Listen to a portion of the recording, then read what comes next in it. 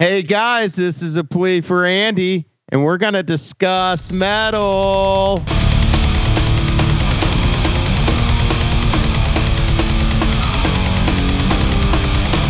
This is the Discuss Metal Podcast with Andy Dozer Adkins of A Plea for Purging. Hosted by Dan Terry and Joseph Wren.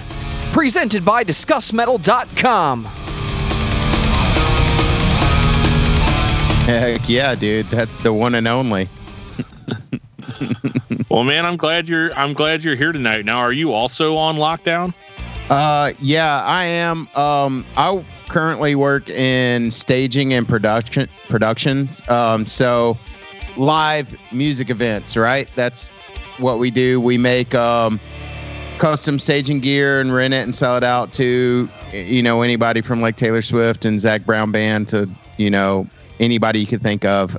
So since all of that is shut down for the foreseeable future, our whole industry is just uprooted, and a ton of companies in our industry closed down. But we've been lucky enough that hasn't happened yet. But I haven't worked today. I actually went into the shop for the first time in a month, and worked a few hours just doing some stuff that needed to get done, and slowly going to start moving back into being able to go in a little bit here and there. But for the most part, we don't have any business lined up for the foreseeable future, which is kind of a bummer because it might seriously affect me pretty hard before it's over with. I've already taken like a pay cut and stuff, but long-winded answer to your question. Yeah, I'm working kind of. Yeah, that seems to be most, if you're not trapped in your house, you're pretty much like, dude, I've been pulled over a couple times just for driving to Wern, Missouri, and they just put us on lockdown a little bit later than they probably should have. But yeah, I've been driving to work, and like Kyle will pull me over and be like, "Where are you going?" And I'll be like, "To work." And he's like, "Where's that?" And I got to show him like a note saying it's okay for me to go to work. Yeah, we have those yeah, too. It's just been wild. But one of the reasons we wanted to have you on too is just to get, there's been a lot of activity, especially from you lately on socials. You've been doing like some live stuff and like videos and all that stuff. And either I just haven't been following you for the past however many years, but it seems like there's been an uptick in content. Is that just because you've had time to do it? Yeah, I've been active on like my Instagram more than anything, like over the past, 7 or 8 years. But just recently started paying a little bit more attention to Facebook and Twitter again. But ever since the band's been over, I've just been focused on like, real adult stuff, working a job, having a career, all that.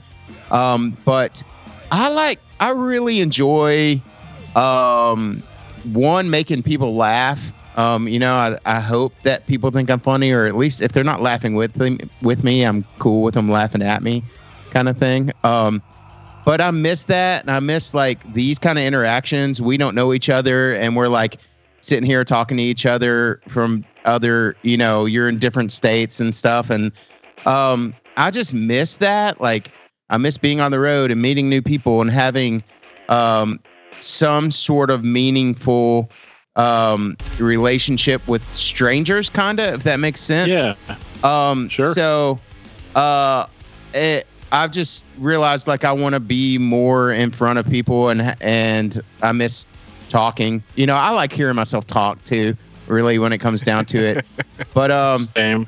Long story short, the older I get, the more cynical I become. And I've realized that. And I don't think that's the point of living. And I think like we're supposed to be getting happier and more jovial with the more knowledge we take in, right? So, like if you've noticed any of the branding of what I'm trying to do right now, it's under the guise of like party on forever.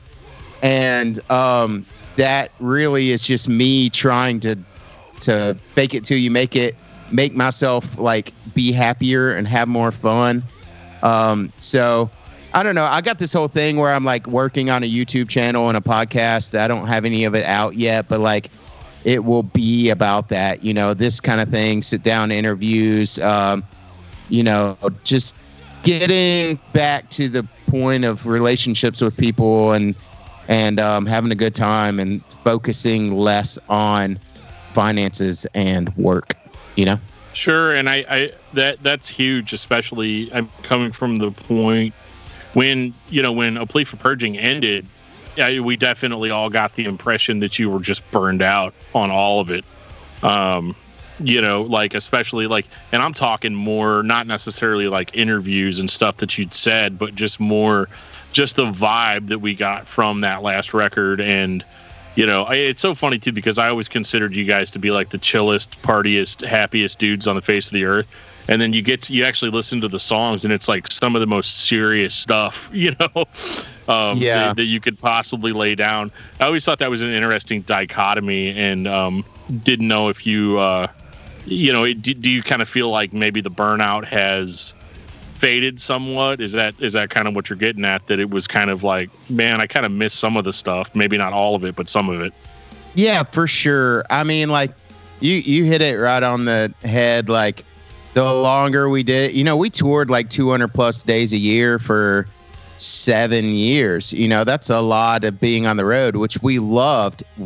We loved it a ton in the beginning, and we still loved it at the end. But like, you get burnt out. You start focusing on, we were all in our 30s by the time the band was over. You were not making that much money, and not trying to say it's all about finances, but it is when you want to start families, and John's having a kid and everybody's getting married and all those kind of things. And so it definitely, the road took its toll. And when it was all said and done, I kind of wanted to crawl into a little cave for a little bit, kind of, also, like, you have to be on all the time when you're in that world. Just we call it Mr. Personality. Yep. Like when you show up to Wichita, Kansas, right? You're out in the middle of nowhere, and some kid, whether it's a 13-year-old kid or a 25-year-old dude, like whoever it is, like they didn't come to see you on. Like today, maybe I'm not feeling so hot. I'm not feeling so great, and I'm bummed out. They didn't come to see that. They came to see, like, the dude from the Malevolence video that's hilarious and, like, a party. You know what? Like, exactly what you just said. We were, like, a party all the time, super fun. Because we got into music and touring and stuff to have fun. We weren't trying to be that super serious, like, play in a dark warehouse video band, that every metal band was trying to be. We were trying to have a good time, so that's what all our videos and our interviews and shirts and stuff were about. But me inside, I'm like a pretty heavy dude, as far as, not only just being a big fat guy, but like inside I'm like, there's a dark cloud, and I'm always thinking all the time. My brain never stops, and why are we here? What's the world about? Is God real? Like, everything you can be thinking about. And so you catch me on that day, but I still have to be the funny fat dude. And so that just got overbearing towards the end, and that's not why we ended the band, but like all of those kind of things compound into being like just a heavy thing. And you decide, okay, I'm ready to shut that out for a while. And, I got out of it, and I found like that I needed to find my identity in myself and my relationship and, with Rachel, and like I have a real life. And now that I've stepped away and I have had time to just like breathe, it feels nice again to try to start interacting with people, with strangers really, and starting new relationships and all that. Well, we definitely got that vibe, with those final record video blogs that you guys did when you're hanging out in that guy's house, and somebody goes down the hall with the camera and there's Andy in the bathroom. It's like, come on, dude, you having a good time? And you did not look happy, which, that just looks like a band on the road or a band that's been out of the house one day longer than they want to be. So that is what it is. But then the album comes out, and it's called The Life and Death of a Plea for Purging, and we all ate our own words, because the joke for our friends was, God, if that's not right on the nose, we're not going to have any more Plea, and that's going to be a bad day. And it just turned out that, well, that was the last record by Plea. Yeah, it's crazy. And we didn't write that record to be a farewell record. We didn't even mean for that title to say we were ending, but I think like we were all really close and really self-aware and kept this open, honest conversation about what the band was to each of us through our entire career. So like we had already had conversations about the band being over at that time, but hadn't made any like solid decisions. It was just like, when it's over, we'll all know, you know? So I don't know. It genuinely just grew into being that, you know, like we wrote this record. It's really heavy lyrically, you know, it had quite a bit to do with just my personal life and, you know, all the different things I had going on. And I don't know, but it's crazy once it was out and, you know, you go back and you listen to it and it's just obvious that that's the last record that band's going to put out, you know? Yeah.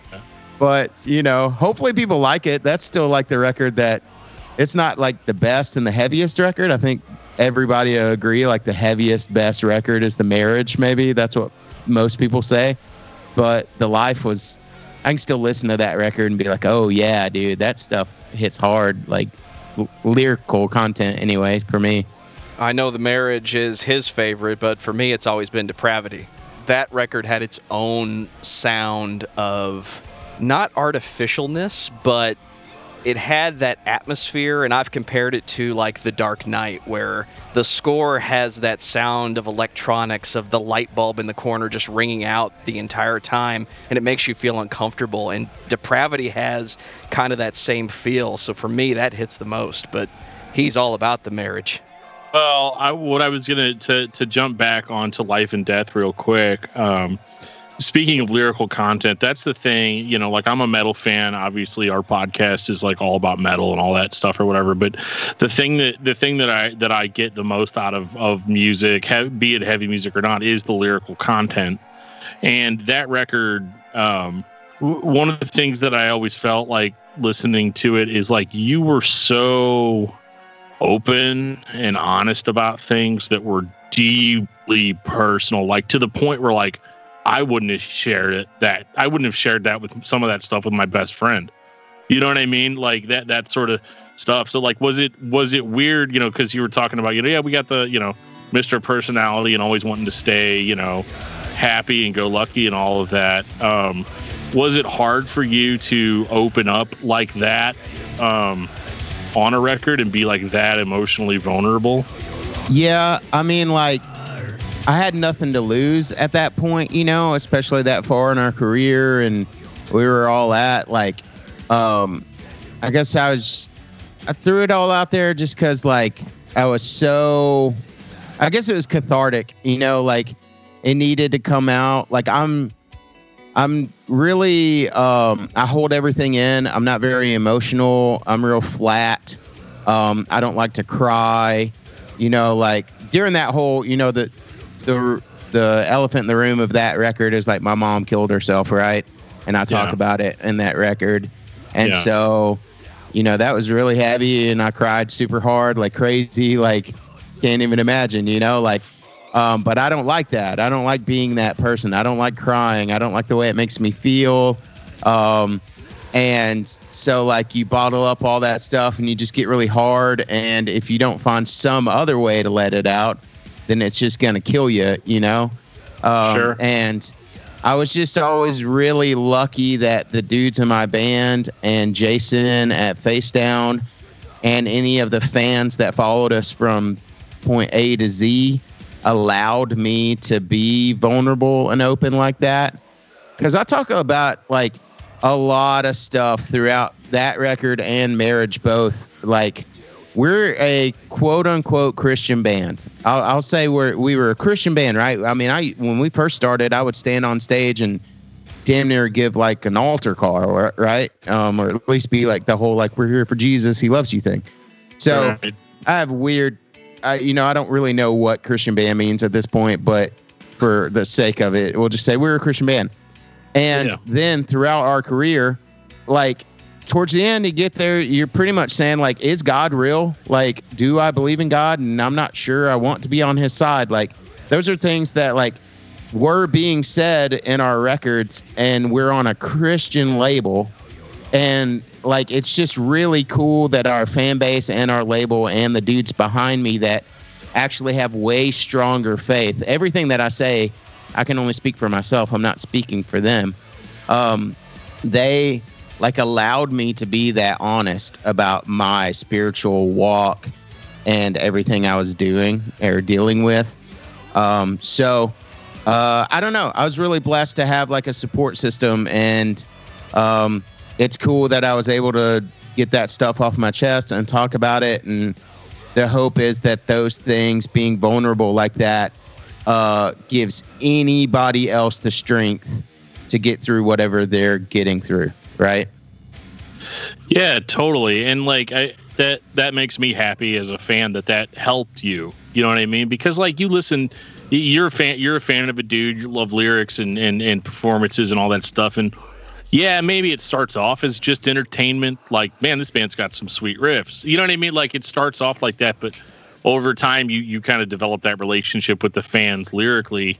And, you know, it always concerns me whenever I'll hear somebody getting really, really, really, really real, but it's refreshing to hear that it was cathartic for you. It wasn't like you're like, I'm getting it out versus just wallowing in it. You know what I mean? Like, you know, and we don't get that very often. I think one of the weirdest dichotomies between being a fan of music is if you're mad, you're going to write super heavy stuff, which metalheads put above everything else, right? But if you're not mad and you're happy, your music reflects that as well. And so it's that weird dichotomy where like we want you to be happy and good, but we also want you to be mad to put out brutal music, you know? Yeah. And so that was always really weird for me. But yeah, that record was just so heavy in the sense of like lyrically, I'd say the lyrics were heavier than the music, you know, in a lot of ways. Yeah, for sure. And to make it more laughable, I was playing a song. I think it was. Oh, it might have been something. I think it was Heart of a Child, actually, in front of one of my kids one time. She said that that it sounded like basketballs bouncing on the floor of a gym, just because of how bouncy and genty it was, and all that. And I was like, that's a unique perspective. I've never heard that before. You just gave me a great idea for just like a YouTube channel of you just get little kids that review metalcore bands. That'd be funny. There you go. Well, I got one that would audition for sure. We had one time. I don't remember who we were listening to, but and I won't say it because I don't want to like slam them or whatever. I remember we were listening to a band together, and my kid was like, "Why is he screaming like that?" And I'm like, "Well, you know, that's just the way people in metal bands scream. You know, that's how they sing or whatever." And she's like, "No," she goes, "I've heard other metal bands scream, and it's a lot better than this." And I was like, "What do you mean?" She's like, "I don't know." She's like, she goes, "It sounds like he's just yelling to be annoying. It doesn't sound like he's actually mad about anything." I was that's like, funny. Oh my God. Like, yeah. That's why metal is kind of silly in its own way. But yeah, like Joe was saying about the Marriage, that is my favorite Plea record just because of how pissed off it is. And some of the stuff that is said on that record even is kind of some of the scariest stuff. I remember like being with like church friends and stuff and popping that record, and there was stuff that was said on it that just made people super uncomfortable, you know, like, yeah, for sure. But like, that's good. Yeah. I mean, I think that was the whole point. Like, not that I guess we're trying to ruffle feathers. Like, I mean, it's just, you know, I've done a ton of interviews about it, but like, you know, in the end, there's like this industry. There's a Christian music industry. There is a industry to sell God to people. And we were right in the middle of it. And that's crazy. And we just saw a lot of crazy stuff that we didn't really agree with, and were a part of things that probably did things we didn't agree to in the beginning or whatever. I don't know. And I don't know. It's just, if you're immersed in it and that's all you see, you write about your surroundings, right? That record just started as me just writing about my surroundings. That's everything I've ever done. It's just write songs about my experiences. So every song was about this same thing. You know, I don't think we started like saying, hey, let's write a song calling out everybody we know, you know, but like that's kind of what it ended up being in the end. And I don't know, like it is for sure musically the heaviest thing we ever did. I think it might be one of the heavier records of all time. You know, that's a lofty statement, but you know, it's, 10 years ago, so I can say it now, right? Yeah, dude, you're fine. It's super heavy, and it's pissed, man. It's like, that's got to be like the most pissed record a Christian band's ever done, right? Right. 100%. I mean, whenever you're just gonna yell, "If I was God, we'd all be dead," like that's. I mean, whew, like the way that rolls over with people that are maybe listening to more Christian music. See, at that point in my life, I was listening to Christian music because that's what I grew up listening to, but also listening to a lot of secular stuff. And I remember a buddy of mine was like, well, what's the difference between this and the secular bands or whatever? And I was like, I don't know if there's like a difference, but it's one of those like you were saying, you guys were a Christian band, but there weren't a lot of Christian bands that were being that real about stuff, at that time. Like, it's like, I remember, and I'm sorry if I'm talking too much during this interview. People always complain that I talk too much when I interview people. But one of the things is that like Joe and I were writing some songs for a band that we were in for like 5 minutes. And we remember I was writing lyrics with a buddy of mine, and his wife was like reading over the lyrics for some reason. We didn't ask her to, but she just took it on herself to do so. And she's like, where's the positive resolution in this song? And I was like, what do you mean positive resolution? And she's like, the positive resolution, like where's the point where, and I was like, what, where the ceiling opens up and Jesus just descends down and all of this beautiful glory and makes it all better. I was like, this is still something that I'm struggling with. Like, I'm still feeling this, like it's not something that I've gotten over, And it seemed like that was the sentiment. And then you guys come along with a record that's like, and even Depravity before that was like deeply negative. And I'm not saying that to like slam it, but it's one of those things where it's like, yeah, you're gonna have negative experiences, and they're gonna taint you. They're gonna taint your life, and like you're not just gonna get out of it, in 5 minutes because somebody told you to read more scripture or to, or whatever it is. And so, I mean, I appreciated that you guys were so honest and that you were allowed to be honest.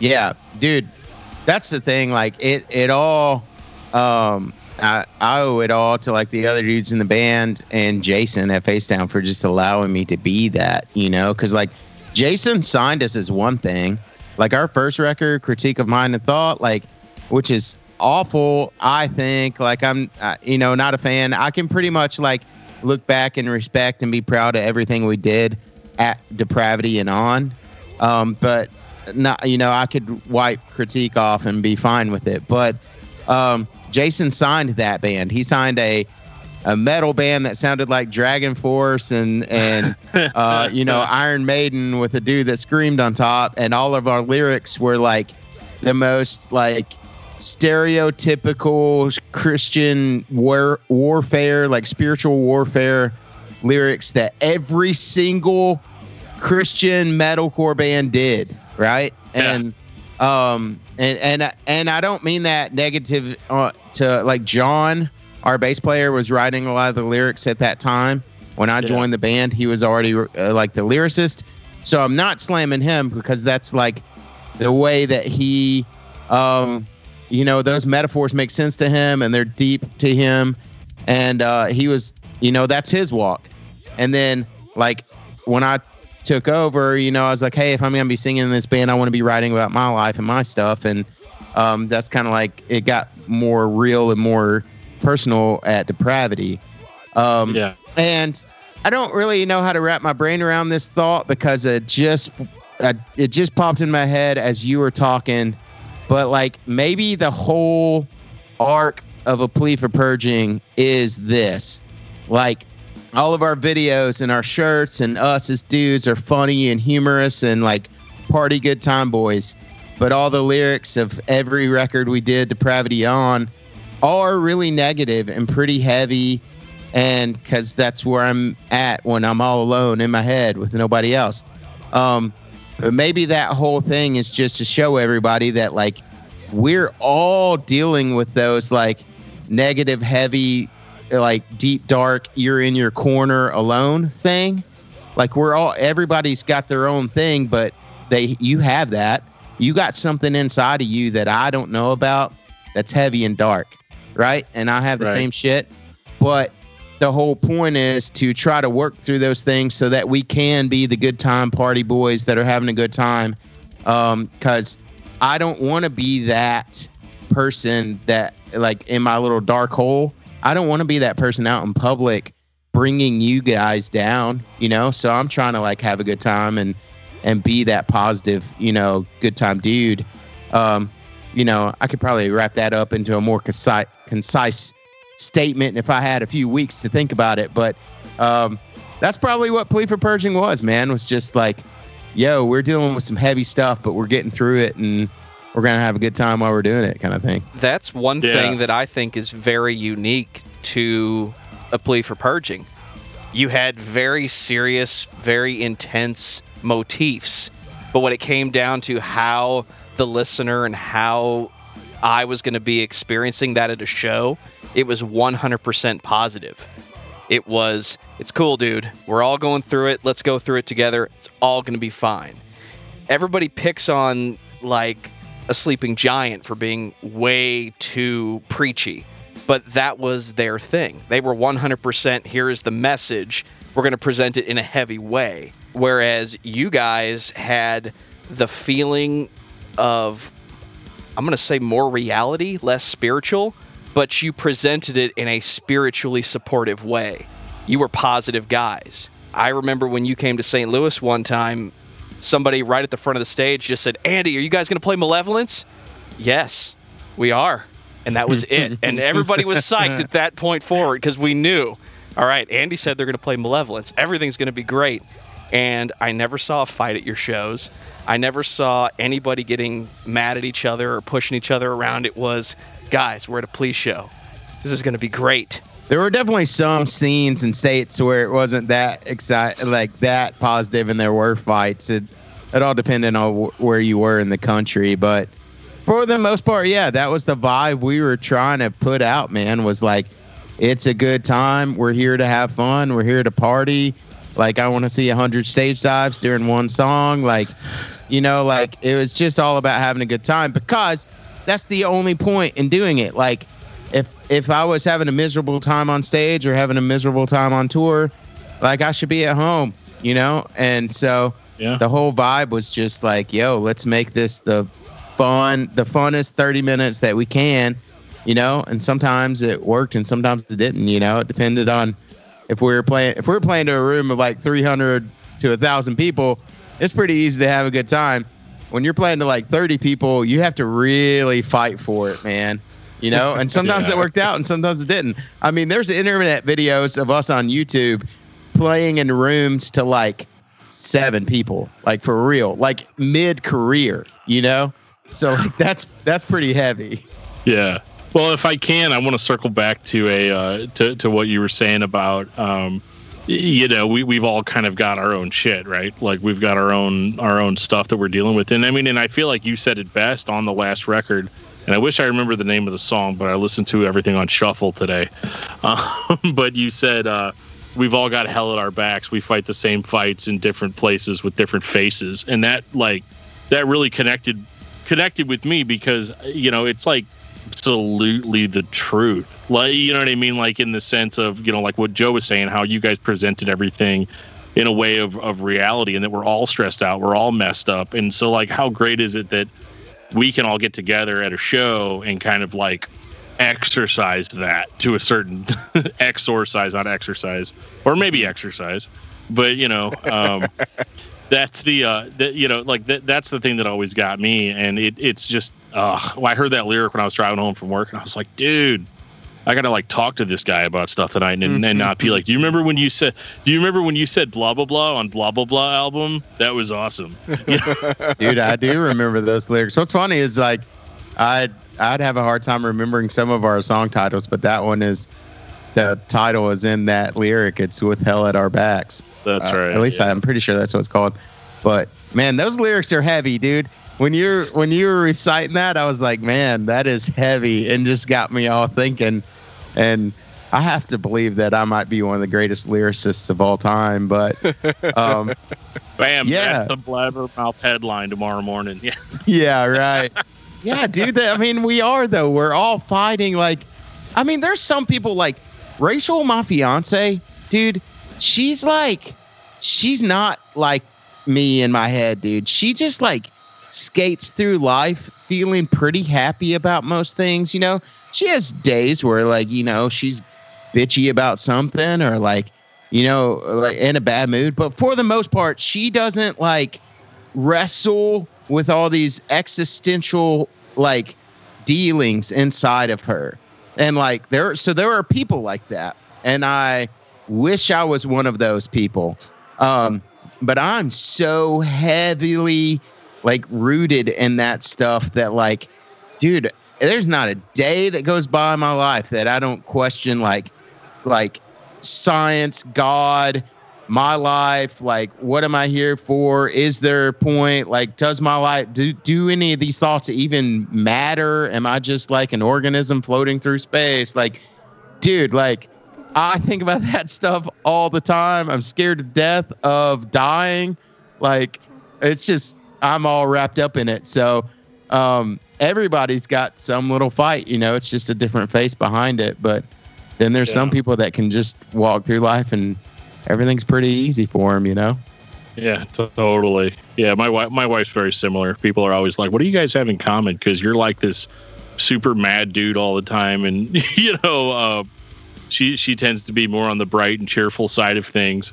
Joe's laughing. He knows exactly what I'm talking about. But it's just one of those like, and I almost feel like guys like that, we just need somebody to balance that out, in a way. For sure. That's like, Rachel's been my saving grace, man. Like, she's, there were probably years where I would have not been like in public or part of any social setting if it wasn't for her, because like, I get where I could just be like at home in my sweatpants and, I think it's depression maybe, but like just, all of our friends are hanging out and I'm like, oh no, I'm good. I'll stay home, and Rachel like pulls me out and makes me be a part of that. And, I think it's good to have that counterbalance of you're negative, she's positive, and she, is the light to your darkness, dude. There it is. There it is. That's a free one. Now, speaking of amazing lyrics, you said that you didn't write the lyrics on A Critique of Mind and Thought, but on the Betrayers, whenever you scream, make them say, that was all you, right? Yeah, that is probably me, and I don't even remember that. That is so sick. Dude, it's our favorite part of the song. It's like, make them say, Did you get that gang vocal? And that was the first time I was like, this dude listens to rap. Yeah, for sure. Dude, that's funny, dude. I don't even remember that. Like, because we'd stop playing any of those songs. Like, like right around Depravity, we were like, okay, we're done with this stuff. But I did write some of the lyrics on that record, but a good bit of them were from when John was writing lyrics on our EPs. The Betrayers is probably one of my favorite of the old Please songs, just because it's super shred-tastic. And but I agree with you. Like, it's funny you say you think that record's bad, dude. I ran a blog for like 2 years that I called A Critique of Mind and Thought.blogspot.com. Cool, dude. That's sick. Copyright infringement for the win. I'm pretty sure that we stole that title from it's actually in the liner notes. There's like a a passage from this guy's like thesis, and I think that his thesis was called A Critique of Mind and Thought. It's been so long ago I can't even remember it, but I remember like me or Aaron, I think it was Aaron, read it and was like, dude, we need to write a record about this. But it's cool that record means something to some people. Like, dude, I did the interview a couple days ago with another guy that like that's his favorite record and he loved it. And so I'm super stoked that exists and people latched onto it. It's just the reason I hate that record is because of my performance on it, to be honest. Lyrically, I rushed some of the stuff that I did.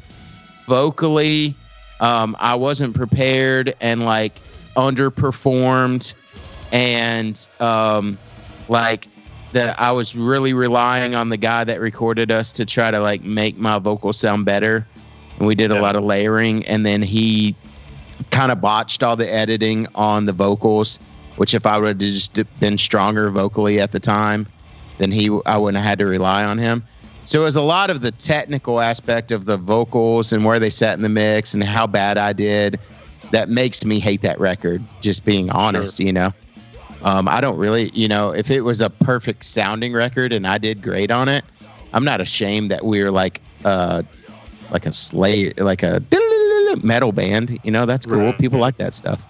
Absolutely. Yeah, it's you guys filtered it out too slowly, like, because obviously Depravity's got more shred on it, than the Marriage, and so I mean it was a subtle drop off of that stuff, which I think was appreciated for guitar players like Joe over there, But I remember being all in for the heavy, because I remember hearing Depravity and being like, man, when did Plea turn into a gent band? Like, these guys are like, I don't even know if we even said the word gent back then, but like it was, I remember being like, man, this is like really speaks to it. And it's crazy too, because I heard that record and then I went and saw you guys play like 2-3 weeks later, and I bought that record, the EP, and Depravity in, I think you guys were only charging like $5 each for the record, which is something that you guys were always doing. Was that some kind of like your guys' merch and CDs and stuff? It was always super cheap, like not cheaply made, but like cheaply, like, charged way less than the other bands. And so like you could walk out from another band and pay $10 for their CD, but you could walk out with 2 Plea CDs for $10. Was that something, especially with some of the lyrical content on the Marriage and about money making, was that like a conscious thing for you guys where you're trying to like make it not as much about money? Or I think there is a humble side of it like that is true to us, and then a business side too. Like I grew up in hardcore and punk rock and going to hardcore shows where it never costs more than $5 to get into a show, and you could buy a EP or demo for $3 and a t-shirt for $8, and so when we got into it and started touring, like, and over that like we toured for like 7 years, over that amount of time, like things changed so much, like in the music industry and the way that music was sold and consumed. And when we first started, shows cost $5, and when we quit at the end, shows were like almost $20. It's crazy. Yeah. But so yeah, I mean, we wanted people to have our records. Like, if it cost us $5 to get a CD from Face Down, basically, like, we got some for free, but basically it cost us $5 to buy a CD from Face Down. Then we could sell it for whatever we wanted. We could sell it for $100 if we wanted to, and we get $95 back. But if we just sold it for the same amount of money that we got it from Face Down, then we covered our cost, and you got a CD, and then you learn our songs, and then you show up to the next show, and you know the lyrics, and you sing along, or like it positively affected you somehow. That was the main idea behind that. And also, being completely honest, like at that time in the music industry, sound scans, like how many records you sold, meant what tours you were going to get to go on and where you played on that tour. Like if you'd only sold 10,000 records and you got some tour, you might only get to play like second of 4 and only make, a couple $100 a night. But if you'd sold 20 or 30,000 records, then you got to play third or fourth on that tour and make $1,000 a night. So it's all like about the long con or the long game, like sell your CDs cheap so you sell a lot of them. So in the end, you get to play better tours and make more money on that tour. And then the T-shirts was really the way that we all made money. Like the first 3 years of our band, none of us took any kind of payout. We got like $5 a day on good days to get to eat. And like when we came home from tour, no one made any money and no one lived anywhere. We all lived in our like friends' like apartments on their couches. And like I was literally homeless for like 2 or 3 years of my life. For real. No mailing address, no home. Would roll my sleeping bag out at a different person's house every time we went home. And so it was right when we figured out the merch thing that we all figured out how to like pay for our places to live. So you make as many T-shirt designs as possible. One that's funny and goofy cartoon, one that's super serious like deathcore metal, one that's like a hardcore band T-shirt. Like you have something that appeals to everybody and you make it as flashy and as big as possible. So when you walk by our table and you've never even heard of our band, but that shirt looks cool, we're just a soundtrack to a clothing store at that point. And you buy a T-shirt from us and we sell it $2 or $3 cheaper than the band next to us. So that way we sell 20 more T-shirts than they did that night. And then I get to actually live in an apartment, like a $400 a month apartment that was 400 square foot, like it was meek livings at that time. But like that was when we figured out how to like, make a living, if you want to call it that. Also like, we thought we were the coolest thing in the world when we had this big, huge trailer and a big, huge back line and like banners and scrims and all that stuff. And that stuff was cool. And we like fit in with everybody and we could go play with As Lay Dying and look like a professional band and all that stuff. But when we scaled back and got rid of the trailer and got rid of all that stuff and we put all our gear in the back of our van and then like roughed it, that's when we started being able to like live in $1,000 a month apartments, and like sustain the band for a few more years. So whose idea was it to make you into the Incubus guy of metal? Dude, I don't know how like it all started. Like you're talking about like me being on shirts and all that, right? Like, yes. Yeah, like your face being on a baby's body. It seriously just started as like we took some pictures. It was in Oklahoma. Where we used to play this place in Claremore, Oklahoma called The Tree. And we took some promo pictures with some guy. And one of the outtakes was a picture of me winking, right? It's like that main picture that was used on like a lot of stuff. It's just like, hey, can I get a picture for my MySpace? It was like one of those kind of pictures. Yeah. And I do a wink. And Blake is like Blake used to do like a lot of our T-shirt designs, our guitar player Blake, and he was messing around in the van on the laptop one day, and he showed us that thing and goes, "Hey man, let's put this on a shirt and see if it does anything. Let's just put your signature on the back and see if it sells." And they were like, "Are you okay with that? Are you good with it?" And I was like, "Man, I guess so." Like, and really at the time, I wish I would have said, "Hey, can I get like $1 per T-shirt or something?" Since it's my face. And then we'd have to pay you to talk to you. That's where it would have gone. Because by the end of it, dude, like with all honesty, not inflating anything, and I don't have any real data, but like thousands upon thousands upon thousands of T-shirts in the world that had my face on them, and people bought them and wore them, and that's crazy. It felt good, It's funny, like you're walking around, you see somebody with your shirt on in the mall, and it's your face, and then people are like, "Whoa, whoa, whoa, whoa!" I owe you $1. There you go, nice. Andy. So to go back in time a little bit more, even before the Plea days, as far as I know.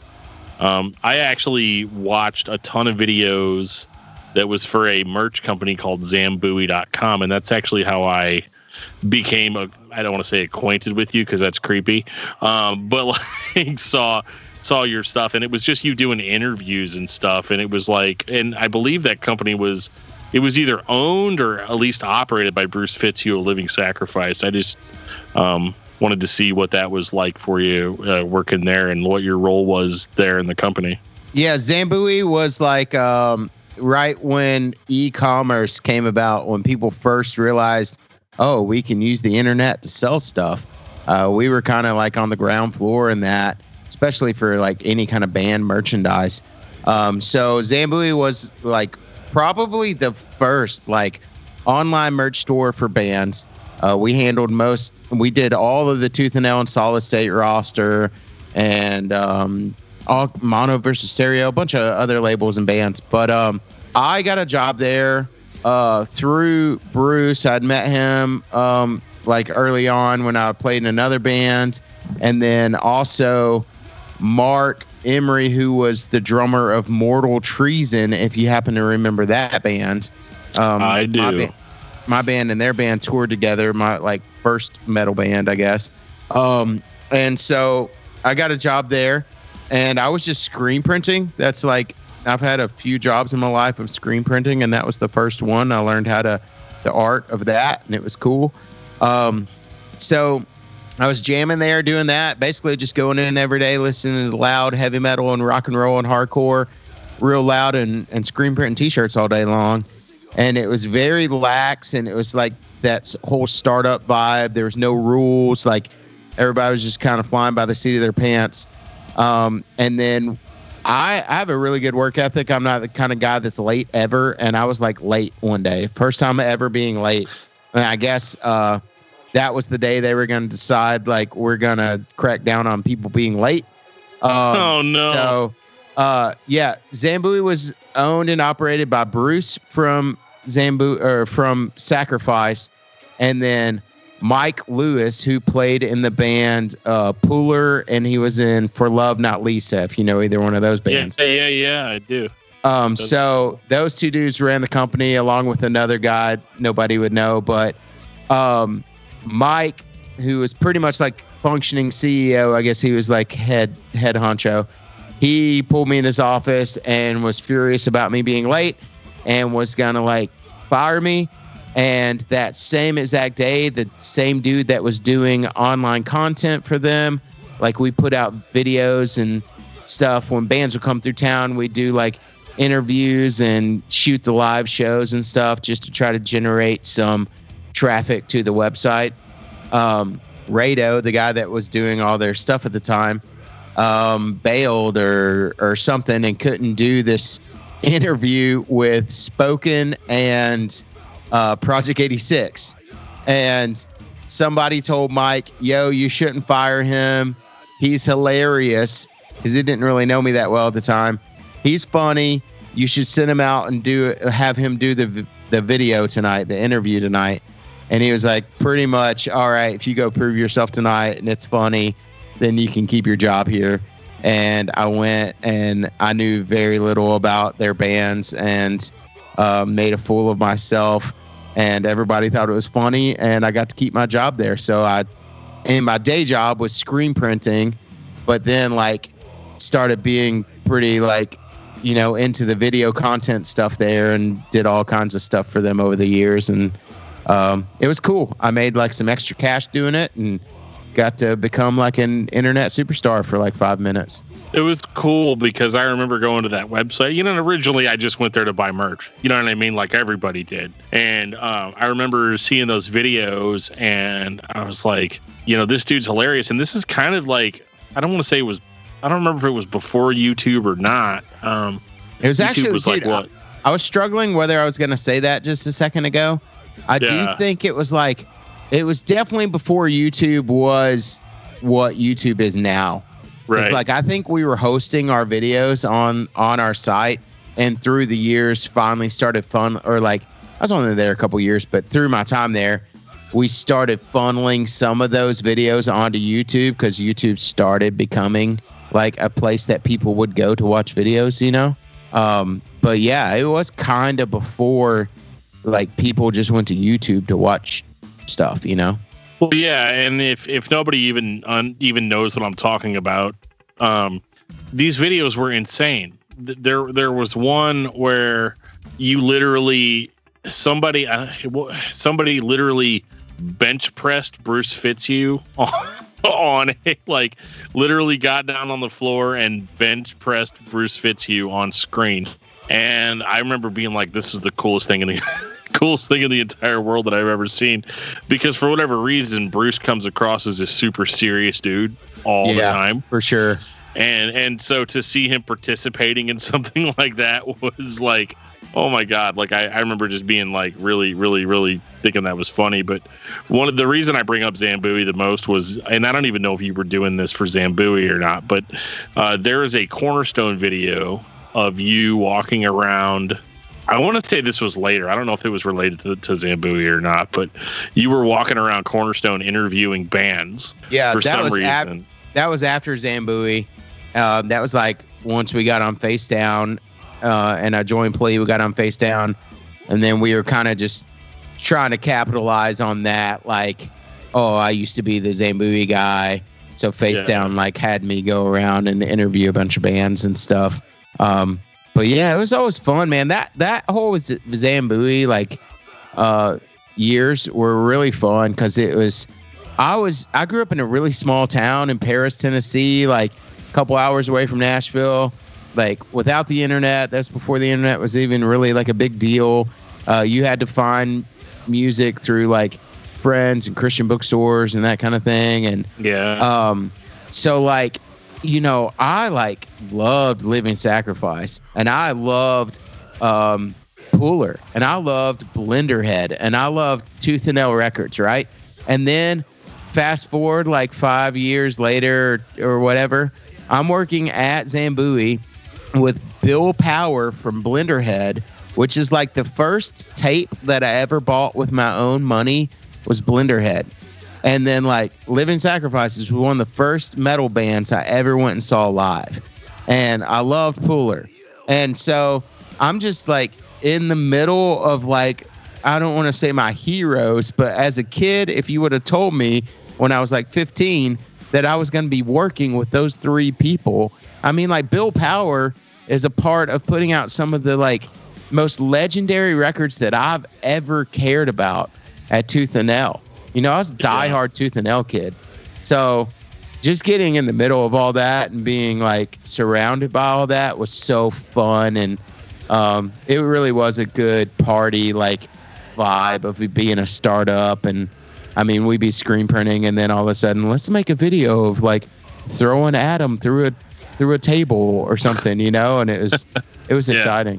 Yeah, I was stupid enough to eat up every single bit of it. You know, like I was just like, oh my God, I'd like call up my friend Buddy and be like, dude, you got to come over to my house and watch this video. And like, really weird that I would do, like, we didn't have smartphones then, so I couldn't be like, go watch this video. Maybe I could have, but I made him come over to my house and watch it anyway. But that's it was, cool. Old school. But, you know, and I remember one particular interview where you were interviewing other Face Down bands. I think it was you interviewed Death Star and Seventh Star. And it was like when you asked each one of them, you're like, hey dude, I heard that Death Star's trying to take the star from you guys. And I almost died because like I loved all those bands, you know, and like to hear somebody ask that absurd of a question and then they actually answered it. Like he was like, well, if we ever had to fight it out over the star, I mean, I'd hate to see that, but if they did, then, you know, we'd have to pack a lunch or something. Like it was insane. And like, that's what I went into. That's what I went into A Plea for Purging with. You know, like whenever I found out that you were singing for A Plea for Purging, I was like, well, what's this going to be? Because this dude's just straight goof. And then whenever I listened to the albums, I was like, yeah, people are a lot more complicated than I thought that they were. You know? Yeah, dude. That was so fun, man. Like, joining Facedown was so sick because, like, I mean, I was a fan from the beginning. Like, I had like the second like little sampler they ever put out. So I was total Facedown kid. But like when we joined, we were just like some goofy dudes from Tennessee, and like we're thrown in the midst of all these like hard, throat tattooed, like hardcore dudes from Southern California and Florida. And like all those dudes are so serious, like the Death Star dudes. And like it was those videos are so funny because it's just me like clowning and on those dudes and like not really understanding how serious they are until we're in the middle of hitting record. Like right. I remember interviewing Justin from X Looking Forward X. And when I'm interviewing him, I say something about looking forward, and he goes, "It's X looking forward X." And I was like, oh my gosh, like this dude is so intensely serious. Which, dude, Looking Forward was so sick.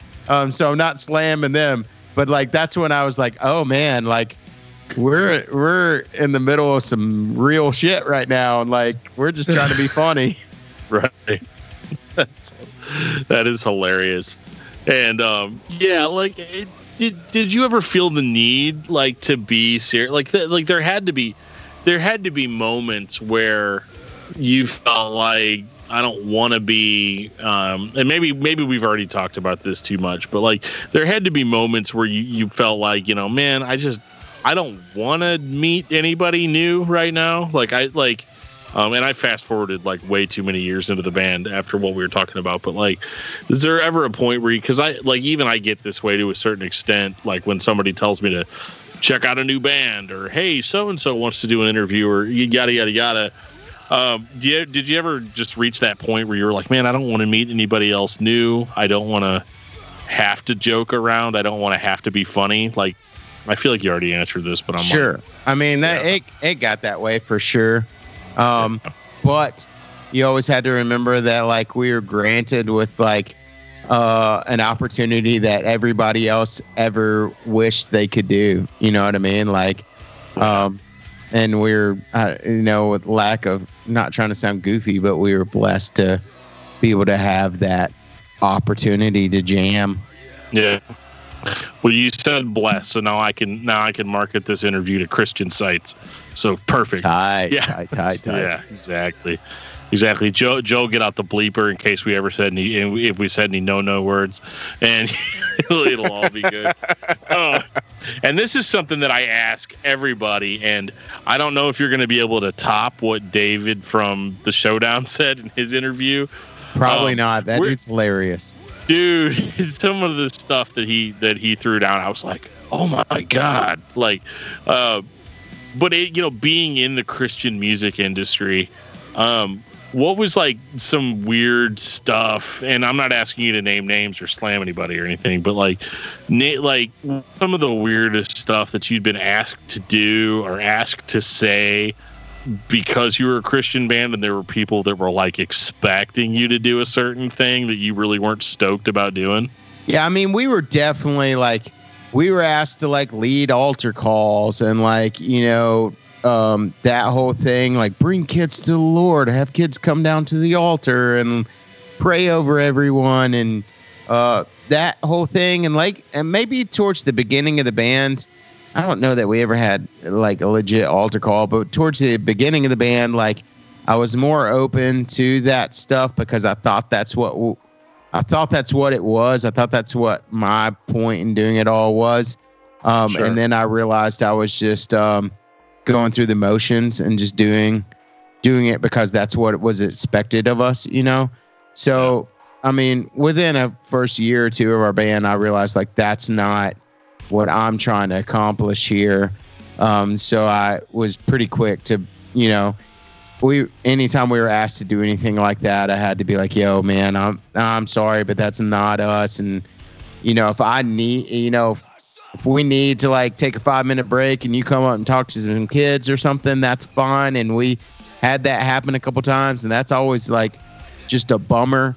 if you're playing in the middle of a heavy set and everybody's having a great time, and then the youth pastor wants to come up and talk to kids about, True Love Waits or whatever it is, it ruins the whole vibe of the show. But if a church is paying you $1,000 to come rock their gig, then let them do whatever they want to do, and you guys got to coincide.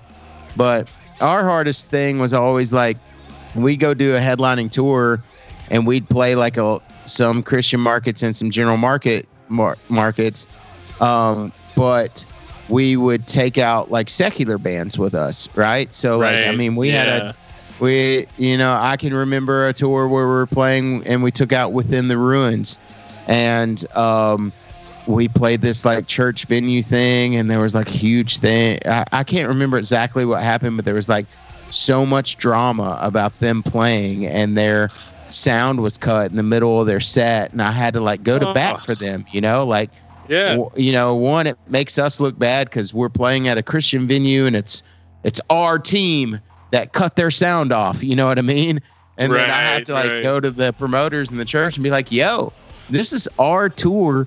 These are dudes that we like respect and want them to be on this tour with us, and you just cut their sound. So there was always those kind of things that playing the Christian venues and the Christian markets were always pretty hard, but also like this is something people don't want to talk about and be honest about, but like the Christian shows will pay you more money than the secular shows will pay you. And, if you're trying to pay your bills and figure out a balance, maybe you have to play some of those sometime to go and play the bar show, the next show. You know what I mean? Sure. That's something people don't want to admit. And like, I don't know, that's a whole nother podcast, but I don't know. We don't look back at that whole, we're not negative about the fact that we did shit in the Christian industry. Sure. But it was a weird line we had to walk. I remember playing festivals where I remember getting in trouble at Ichthus Festival because they said, hey, you have to announce that there is a prayer tent, and after your set, please push kids to this prayer tent. And I was like, no, I don't want to do that. And they're like, yeah, you got to. It's part of your contract or something. So when we played on stage, I go, hey, I'm being forced by this festival to tell you that there is a prayer tent over there, and there are people that I don't know and I don't respect, and I can't tell you anything about them because I've never met them personally. But those people over in that tent say that they have some things to say to you. I can tell you that you can go talk to them, or you can come talk to me or my 3 friends that are behind me, and we'll try to be as honest to you about our lives and what we got going on as possible. And that made the festival pretty fucking enraged, and we weren't allowed to play there anymore. But we had a lot of those festivals where we were kicked out of. That's got to be awkward for the youth pastor. All right, kids, True Love Waits, and now a plea for purging. This song is called Retribution. You couldn't stop this if you tried. Yeah, I did. I was even thinking like an altar call. So there's like altar call, and then you jump up there. Whorehouses are built with the bricks of religion. It's like, oh my goodness, But I love that stuff, man. I felt because I had the benefit of being like a Christian hardcore kid when I was a kid, and so as I grew up as an adult, kind of got like, I didn't mean this to like slam anybody that is that way, but like I've gotten to the point where a lot of you guys, a lot of bands like Plea and the Showdown and bands like that, like as I grew up as you guys were growing up, none of it ever came across to me as like weird or like out of nowhere or whatever. It's like, these guys are talking about stuff that like I'm actually experiencing, and that's the hope, is that your fan base are growing with you, right? Like look at a band like Thrice, like completely different band than us and like way more successful, but like not only did they start out as one thing musically and lyrically, but like look at the most recent record that they put out lyrically and musically, and like they've grown so much, and their fan base is like chosen to grow with them, you know? Yeah. And I mean, hopefully that's what I feel like that's the majority of what our listeners did with us in our time. But there are definitely those that like, you know, jumped off train when we were, you know, getting darker or crazier or whatever we were doing. Or you got some like bright-eyed, bushy-tailed like Christian kid that comes in right around mid like Marriage of Heaven and Hell record cycle, and they're like, what are these angry dudes doing here at our church right now? You know? Did he just yell, "Your God is dead," like over and over and over again? Because I don't know if that's, and it's like, no, he's talking about money, like their God's money. Yeah, but he said, "Your God is dead." It's like, yeah, I know he said that, but it's not what you're thinking. That song was like hard to sing at some places, dude. I'm not gonna lie. It was great though, man. I love stuff that ruffles feathers, you know, and like it's that's like we were talking a while back on a Cannibal Corpse episode that we did where we we for some reason decided to listen to all 14 Cannibal Corpse albums and talk about them. And I know when we were at the end of it, we were like, you know, here's the thing, man. Nobody listens to heavy music because they want other people to like it. You listen to heavy music to freak people out, you know, to a degree. So like if you're riding in the car with your boss one day, what are you going to put on? You're not going to put on whatever's on the radio. You're going to put on Meat Hook Sodomy by Cannibal Corpse just to see what kind of reaction that you're going to get out of that person. And so like heavy metal in general, you know, is so based on that shock value. But I think to a certain degree, you guys definitely tried to keep it real. And I guess one of the things you've had mixed responses over the years on interviews about heavy metal.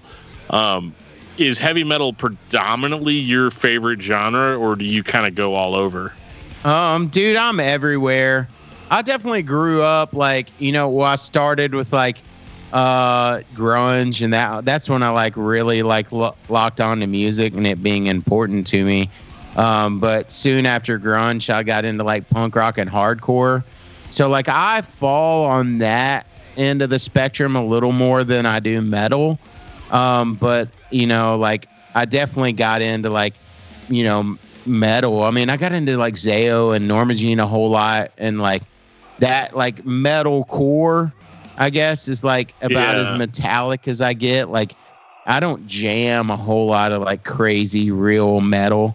Like if you know, you guys are probably like way more schooled in metal and all the different facets of black metal and you know, death metal and progressive metal and all that. I've always wanted something that's a little more like catchy and sing along to, you know. Sure. So like all the dudes in my band loved Meshuggah, like love them, and you can tell that over the last few records, right? Yeah. I don't really care about Meshuggah. Like, I mean, I get it, it's sick, some of the polyrhythm stuff and the guitars and all that, it's insane. But I love Comeback Kid, right? So it was like, okay, let's figure out how to be a metal band, but have like more sing-along parts, like which we never mastered. Like there are bands that pulled it off way better than us, I think. Like I was always trying to figure out how to have the most like catchy vocal patterns for that crazy time signature stuff we did. And they didn't really give me much to work with, you know, like it was always so crazy and like super, like how am I supposed to write a vocal pattern over top of this, you know? Now I get why, like that dude from Meshuggah, that dude, just everything he does is like you know, and it has to do. Yeah. And so I was trying to actually do something that was like, you know, somewhat catchy enough where people would want to sing along to it, but it was hard. Well, it came off kind of rappy in places, and I actually dug that more than I probably would have admitted to my friends at the time, because there was a little bit of that rap influence in there, and I especially I felt like on the Marriage, it was more that, and I actually really appreciated it. I've been going through this weird renaissance lately where I'm kind of like giving rap a chance after 30 years. Word. And I'm starting to really get into some of it. And so when I went back and listened to these Plea records, to kind of get prepped up for the interview and make sure I actually knew what I was talking about and stuff, I started noticing that in the vocal patterns and stuff, that it was very rhythmic. Maybe it was an accident or whatever. But then I look back at like cover songs that you guys did. Like there was that cover song of what was it, Live Your Life. That I can only find on YouTube. Yeah, we did Live Your Life. We did Big Papa by B.I.G. Yeah. So, yeah, I mean, we were really, me and Aaron and John, like Blake's not really a hip hop guy too much, but like we were all pretty heavily influenced by hip hop. And I mean, like when we pre-pro'd any of our music, like before we'd go into the studio, it was usually me and Aaron in a room recording together. Aaron was our drummer. So, I'd bring a bunch of lyrics and a bunch of vocal patterns, and I'd come in and like pre-pro out records or songs. And Aaron, who was like more into hip hop than me even, would like help me like, come up with some better vocal patterns, like help me play some stuff when I was struggling. So, dude, I'll tell you who does that like really, really well is Gideon. Oh my God. Yes. Dan and Jake, Jake, the drummer, writes like all the lyrics and the vocal patterns. But Dan's vocals are insane and amazing. And those dudes work so well together to just have really, really catchy, like just strong vocal patterns. And it's very hip hop influenced, man. Yeah, especially on their newer record, man. That thing blew me away. That was another super controversial record that came out, but like it was, I mean, I saw those guys play, I guess it was with Norma Jean last summer, I want to say. I don't think it's been that long, but like Gideon opened up the show and they just like, we're in St. Louis, so they like brought the arch down, you know what I mean? Like as far as how intense they were. And that's definitely a hard conversation to have like online, since everything's all social media or whatever. We're just like, well, they're not like a Christian band anymore. And I'm so jaded to that at this point in my life that I'm like, dude, but it's a banger of a record. I don't care about like all that stuff. But that's the thing is right. Like, it just like we were talking about a minute ago, like people grow. I made a statement when I was 13 years old that I believe in the Lord and I'm saved, right? And I'm 38 years old now. And like, I still, that's a whole, we could have 10 podcasts about where I'm at spiritually right now. Let's schedule those out. Yeah.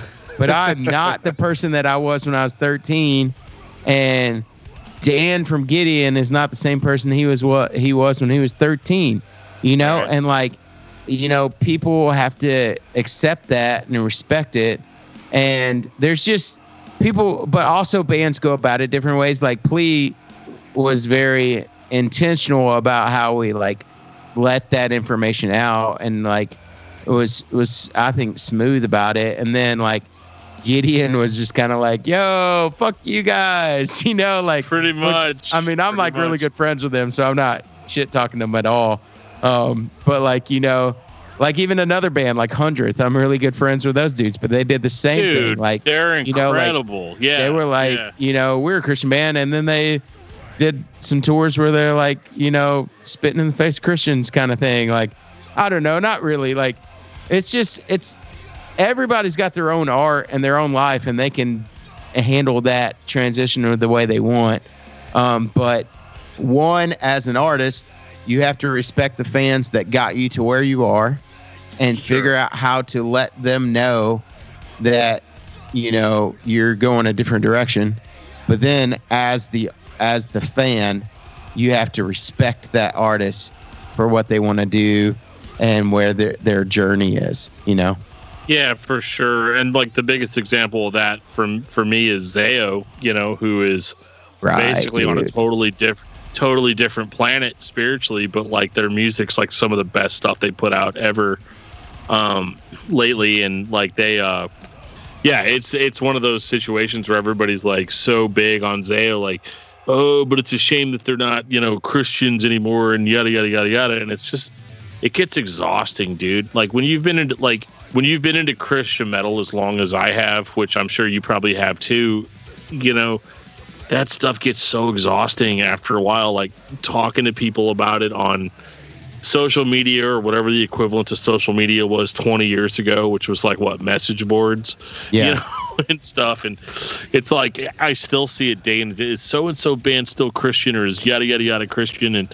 and I've even, I've even experienced even like in doing the podcast has been like, cause Joe and I were in a Christian hardcore band, when we were younger, and we did we did like a Christian metal magazine and all that stuff when we were younger. And so when this show came out, the very, like, I don't know, man, like the 10 people that read all that stuff or whatever, or was part of that or whatever, comes back with pitchforks in hands, and they're all like, what happened to you?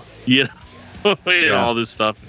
And we were always just very like, I don't know, man, it's a podcast. You don't have to listen to it. It's okay. You got freedom, but, yeah, like I totally feel for bands like that. And, I get accused a lot of times of baiting people into like that question about like, what did the Christian industry make you do or whatever. That's just like pure curiosity, and just like, I always wonder if it matches up with what I experienced in that as well. But yeah, like I've seen it, like the altar calls and the, you have to say this or you have to say that, or if you don't say something about the Lord tonight, then people are going to feel like they didn't get what they paid for. And then you're like, well, doesn't the Lord mean more than that? And, all this stuff. Sure. And I've always felt like it's something very, very, very personal. And it's something that I feel like, people will just throw out there just to sell units and all that, which, I don't have to tell you about that. You wrote a whole record about it, like, For sure. But people might get in, and like, I can only use my example or, my journey as an example, but like I started in that, like on that path with the most like righteous heart. Like sure. I was 13. I became a Christian. That became like the most important thing to me. I started listening to Christian music. Like that was my life. That's what I got into. And then I was like, oh man, that's what I'm supposed to be doing in my life. I want to travel the world telling the people about Jesus.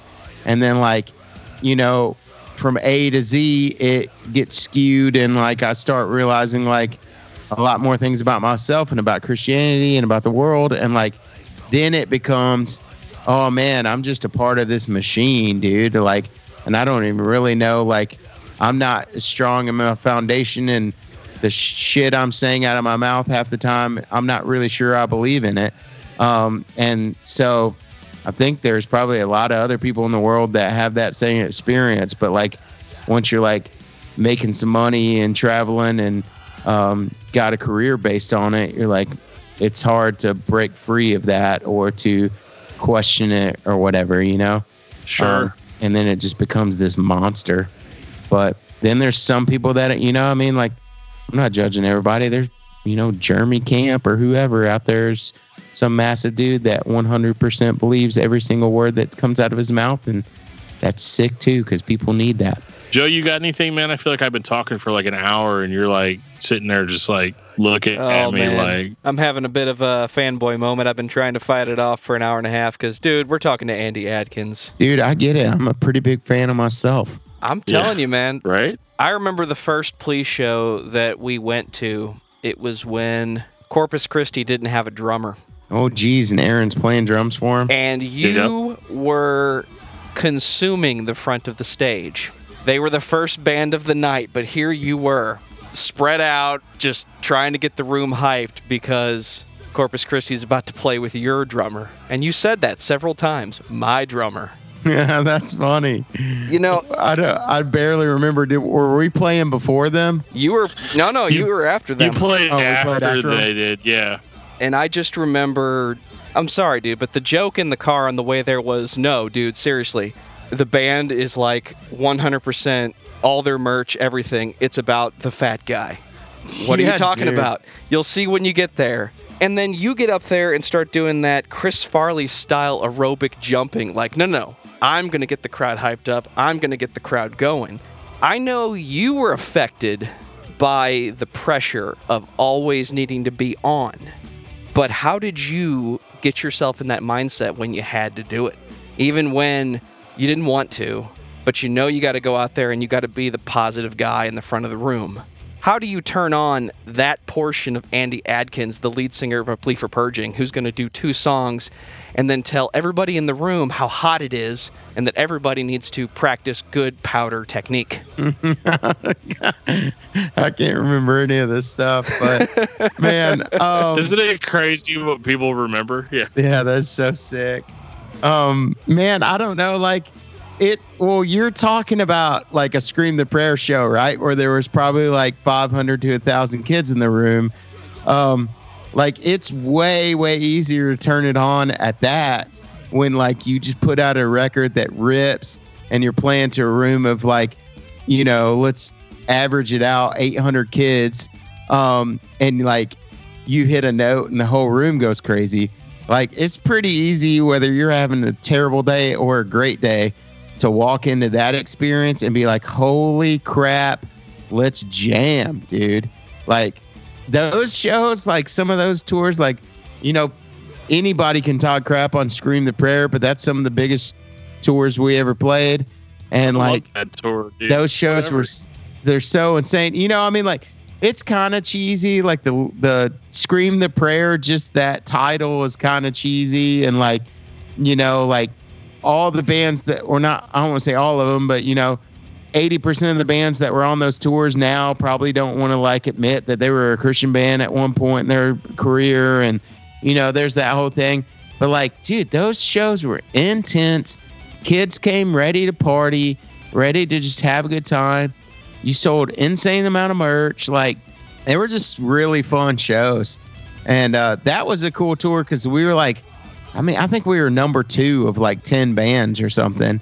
And like, we had a whole lot to prove, but like even playing that early in the show, like I feel like we killed it. And there were like a lot of kids that really latched on our band on that tour. Like we gained a lot of fans, I think. Man, it was sick. It was fun. I don't remember what question I'm answering, but like that was a good time, dude. Oh, it's cool, man. And I guess I want to talk about the shirts. This ties in to like you were talking about how like, oh, you're on the way there and you're in a car full of people and you're talking about the funny fat guys on the t-shirts. Like ties into that thing that like in the very beginning when we started shopping our band around and trying to get signed and get management, like I had people tell me, yo, your band would be more successful if you lost 60 pounds or 100 pounds. Like, like your weight is going to affect your career. And it did. And I think like our goofiness and my weight and like our image affected how successful maybe we could have been. But instead of taking that as a handicap, we just like marketed the hell out of it, Like, okay, we're fat, we're funny, this dude's fucking obese, let's put him on a shirt and let's make fun of it. And like people remembered that, and the people that cared about what we were doing really latched onto that. So it was fun. It's fun being the poster child for obesity. I feel you. No, I mean, I ran into that too when I played in my own band. People were always like, why don't you go on more walks or something, dude? Like when it was always like, and it never affected the effect. It never affected the like intensity of their performances or anything like that, but like for some reason people always felt like, for some stupid reason, people always felt the need to mention it in a way that like, and so I applaud you in that you're like, dude, bring it on. Like, this is like, I'm going to embrace it and make it, a strength. It's a bug, it's a feature, not a bug, Yeah. And I mean, I think it's crazy that like, if you look at the world of music and metal, like we're like one of the only bands that got as far as we got with like a really fucking fat dude as a lead singer, you know, like that's kind of cool, man. So that's a Meatloaf. Yeah, you know? Like, yeah, right. And you know what, while we're talking about that, so like just in the past few months, maybe it was weeks, it feels like months, I don't know. This lockdown's weird. But like you guys put out a track called Fat Pride, which my understanding is not a new song, but an older song. What was your, you know, because we were kind of talking a little bit earlier off mic about how, you know, you're posting stuff and people that are into Plea are always like jumping on it. You guys released this song called Fat Pride, and immediately everybody jumps to the conclusion that, oh, Plea must be getting back together. Like, what? How did you handle that? Because I'm sure you got flooded with messages and comments and stuff, people thinking that the band's going to do something. And my understanding is that it's not, but I don't know. I just, I don't know if anybody's ever asked you about it. So I'm asking you about it. Right. I mean, like that song's not new. When we put out the Life and Death, we put out a 7-inch with Heart of a Child on it. Okay. And the B side to that Heart of a Child 7-inch was the Fat Pride song. Yeah. And it was never released digitally. So, I mean, the simple story is Face Down, like Shannon, our publicist, emailed us one day and said, hey, how would you guys feel about putting Fat Pride on the internet just because it was never on there? Like, let's put it up on Spotify and Apple Music and all that stuff just so people have it. And we were like, absolutely. We didn't even realize it wasn't. So like but then like there's a backstory to the fact that like the way that Spotify and Apple Music and all this stuff works is for some reason you have to have a Facebook page. I don't know if it's all tied together. I don't understand it, but we didn't have a Facebook page anymore because Facebook took down our page for some reason. Right. And we had to have a new one. So we got a new Facebook page, and then when we did that, we also got a Twitter and an Instagram. Just cause I think Blake was just really like bored one day and just opened up all that stuff since he was already doing the Facebook thing. Sure. And then it just got crazy for like about a week, and people were like, "Oh my gosh, Plea is coming back! They're releasing new music." And the reality was, we just like wanted to put up this song, and put it online. Yeah. With all that being said, like, when we broke up, we like made it a huge point that we would never, ever play another show ever again. Like, we are very adamant about like, we're breaking up and we're not doing this, and we're not going to be that reunion band that everybody sees, come play shows every 2 years. And then we ended up playing a reunion show. We played Face Down Fest like in 2017. I was going to say, you did do that. Yeah. Yeah, right. And like, I mean, and we were actually asked to do it, and we said no. Like when Jason said, "Hey, do you guys want to play Face Down Fest? It's the 20-year reunion of Face Down being a record label." We said no. And then Aaron moved to California and started hanging out with Jason and pretty much talked him into it. And then Aaron called all of us and said, "Hey, let's do it." So we did it. And it's an even way longer story. Like, we get out there, we rent a practice space, we rehearse for like a week. John's wife is pregnant in Tennessee. She can't come. She goes into labor 2 months early. John flies home the day before we play Face Down Fest and doesn't even play the show with us. Blake and I have to go into Jason's house at Face Down, go to Guitar Center, buy all the gear that we would need to track all the bass parts and make them so we could play with like a backing track to a bass player. And we played that Face Down Fest without John, long story short. So that was kind of a bummer. Fast forward to now. We've all decided that like it doesn't have to be so cut and dry, and it doesn't have to be so black and white. And like, we all have careers and we're alive and living our lives and stuff. And if it were ever to make sense for us to play a show, maybe we would play a show. But the reality of that is like it making sense. And I'm not trying to be like grab for money. but like it has to make sense financially for Aaron, who lives in California, Tyler, who lives in Indiana, John, who lives in Knoxville, and me and Blake, who live in Nashville, to all be in the same place for a week to rehearse and then go play a show somewhere. That's kind of an expensive price tag to make that happen. So for sure. I don't really think we're worth too much money that people would want to pay for that to happen. But if they did, it's not out of the question at this point. But we don't have a ton of offers sitting at the door. You know what I'm saying? Joe, how much money do we have in the Patreon right now? $60 last I heard. Hang on. You want? Oh, damn. Okay. All right. Fine. All right. It's fine. Well, you know what? In 3 years, we're gonna. Yeah, but that's the ultimate goal, right? Well, that's the thing that bummed me out. Like with Furnace Fest, I'm like getting really terrified that Furnace Fest ain't gonna happen. Yeah, dude. That was you guys plan on going? Yeah, dude. It was like a dream come true, dude. I've been like emailing Chad Johnson like every day, being like, dude, the premier podcast that should be at Furnace Fest is this one, you know, and all that. But like, I'm a little terrified at this point that like, I mean, some bands are talking about like, dude, we're probably not going to tour until 2021, you know, and they had gotten all these bands together again. I mean, there really aren't a whole lot of places where you're going to get to see, you know, Converge, Knocked Loose, Dillinger Escape Plan, Zao, Living Sacrifice, Beloved. You know, like that kind of lineup is just it's ridiculous. Legendary. It's insane. Like the price tag is heavy, but like I haven't bought a ticket, but I do plan on going before it's all said and done. Like, I mean, those are all the bands I was listening to when I was like 16 years old, you know, like same. It's insane. I think it'd be like going back in time, you know, to another realm.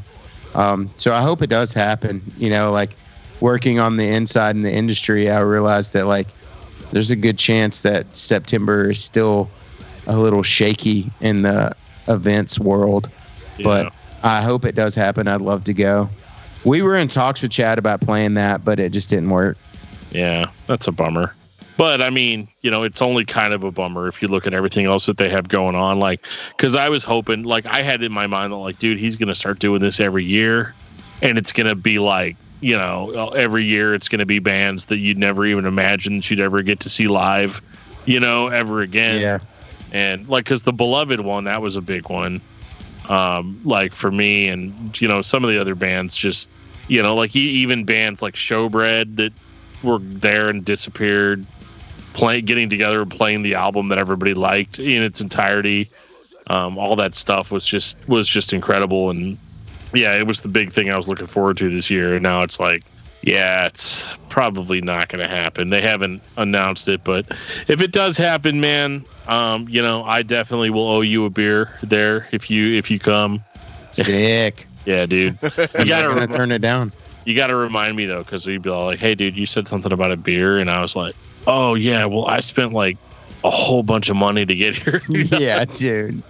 I remember like, "Yo, dude, you said something about like 3 beers. You remember that?" Yeah, and then Joe's gonna be all like, "Yeah, I got the tape. He definitely said 3." Yeah, dude. That's awesome. Well, to kind of end it off, because we've taken up your whole evening, and I apologize for that. But one of the things that ended off is, you know, so the band ends. We're kind of ending where we started.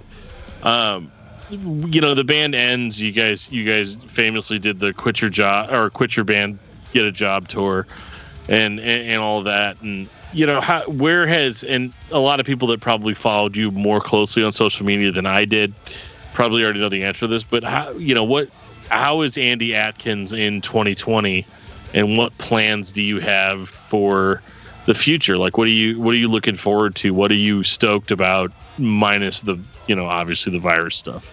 Dude, it's been a crazy journey since I left the band. Like, I knew that it was a glass ceiling and that it was going to end, and that there was only so far metalcore was going to take me, but I didn't make any plans outside of that because I was just really living life for the moment and trying to soak in all the experience. So when it all ended, like, I just fell right into the world trying to figure it out, hit the ground running. I've worked like a ton of different crappy jobs, some good, some bad. Yeah. And like finally landed a job that's somewhat a career, I guess, in what I'm doing now. But this whole like coronavirus thing where it's forced me to spend a lot of time at home has really got me rethinking like what's important to me. And I mean, we have to pay our bills. You have to go and you got to go to work and do what you got to do to keep the lights on, right? But like, I don't have to be 100% career minded all the time and think about my job all the time. I should start thinking about like the things that bring me joy, you know? And so currently I'm like really trying to focus on myself and what brings me happiness and joy. And those things are like the obvious is hanging out with Rachel, my fiance, and riding and working on motorcycles is a pretty big passion of mine. But like, you know, I touched on it a little bit in the beginning of this, but like, I'm trying to like put this party on forever vibe out into the world where like, I want to focus on, the things that make me feel good and youthful and positive, as opposed to the impending doom of, financial debt and death, you know, all the things that we really think about as adults. I'm trying to remember what it was like to be 13 years old and hear Poking At You for the first time, you know, by MXPX or something, and just be a punk and have a good time and have fun. So I'm currently working on like an idea of putting out a bunch of content for YouTube videos and podcasts and, you know, being in contact with the world again outside of my little bubble. It's exciting. I got a t-shirt for sale online that's got my face on it again because people seem to like those. Yeah, I'm really into choring. That's the whole thing where like I bought a house last year for the first time in my life, and like there's a whole lot of chores that are involved in owning a home. And instead of like being alone in my chores, I've been trying to post them all online so there will be like a solidarity aspect of choring. And it's taken off. People are like posting the hashtag choring and like posting videos and pictures of them like doing chores.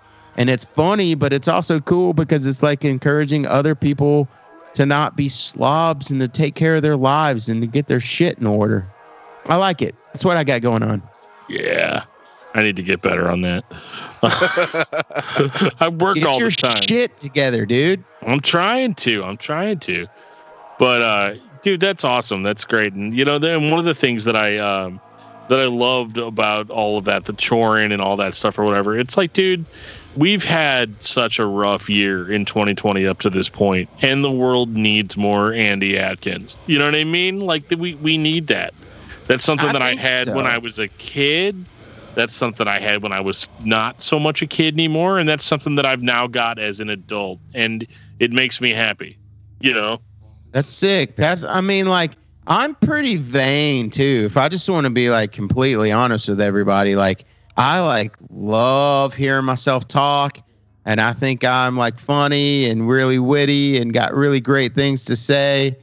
And like, for some reason, being like a really big fat dude, like it's like funny and okay to say those things. If I was like a super attractive, fit, like successful dude, and I was like, dude, I'm hilarious and I'm funny and the world needs me, people would think that's like, who is this dude? He's asinine. But like, for some reason, it's funny and endearing when like I say it.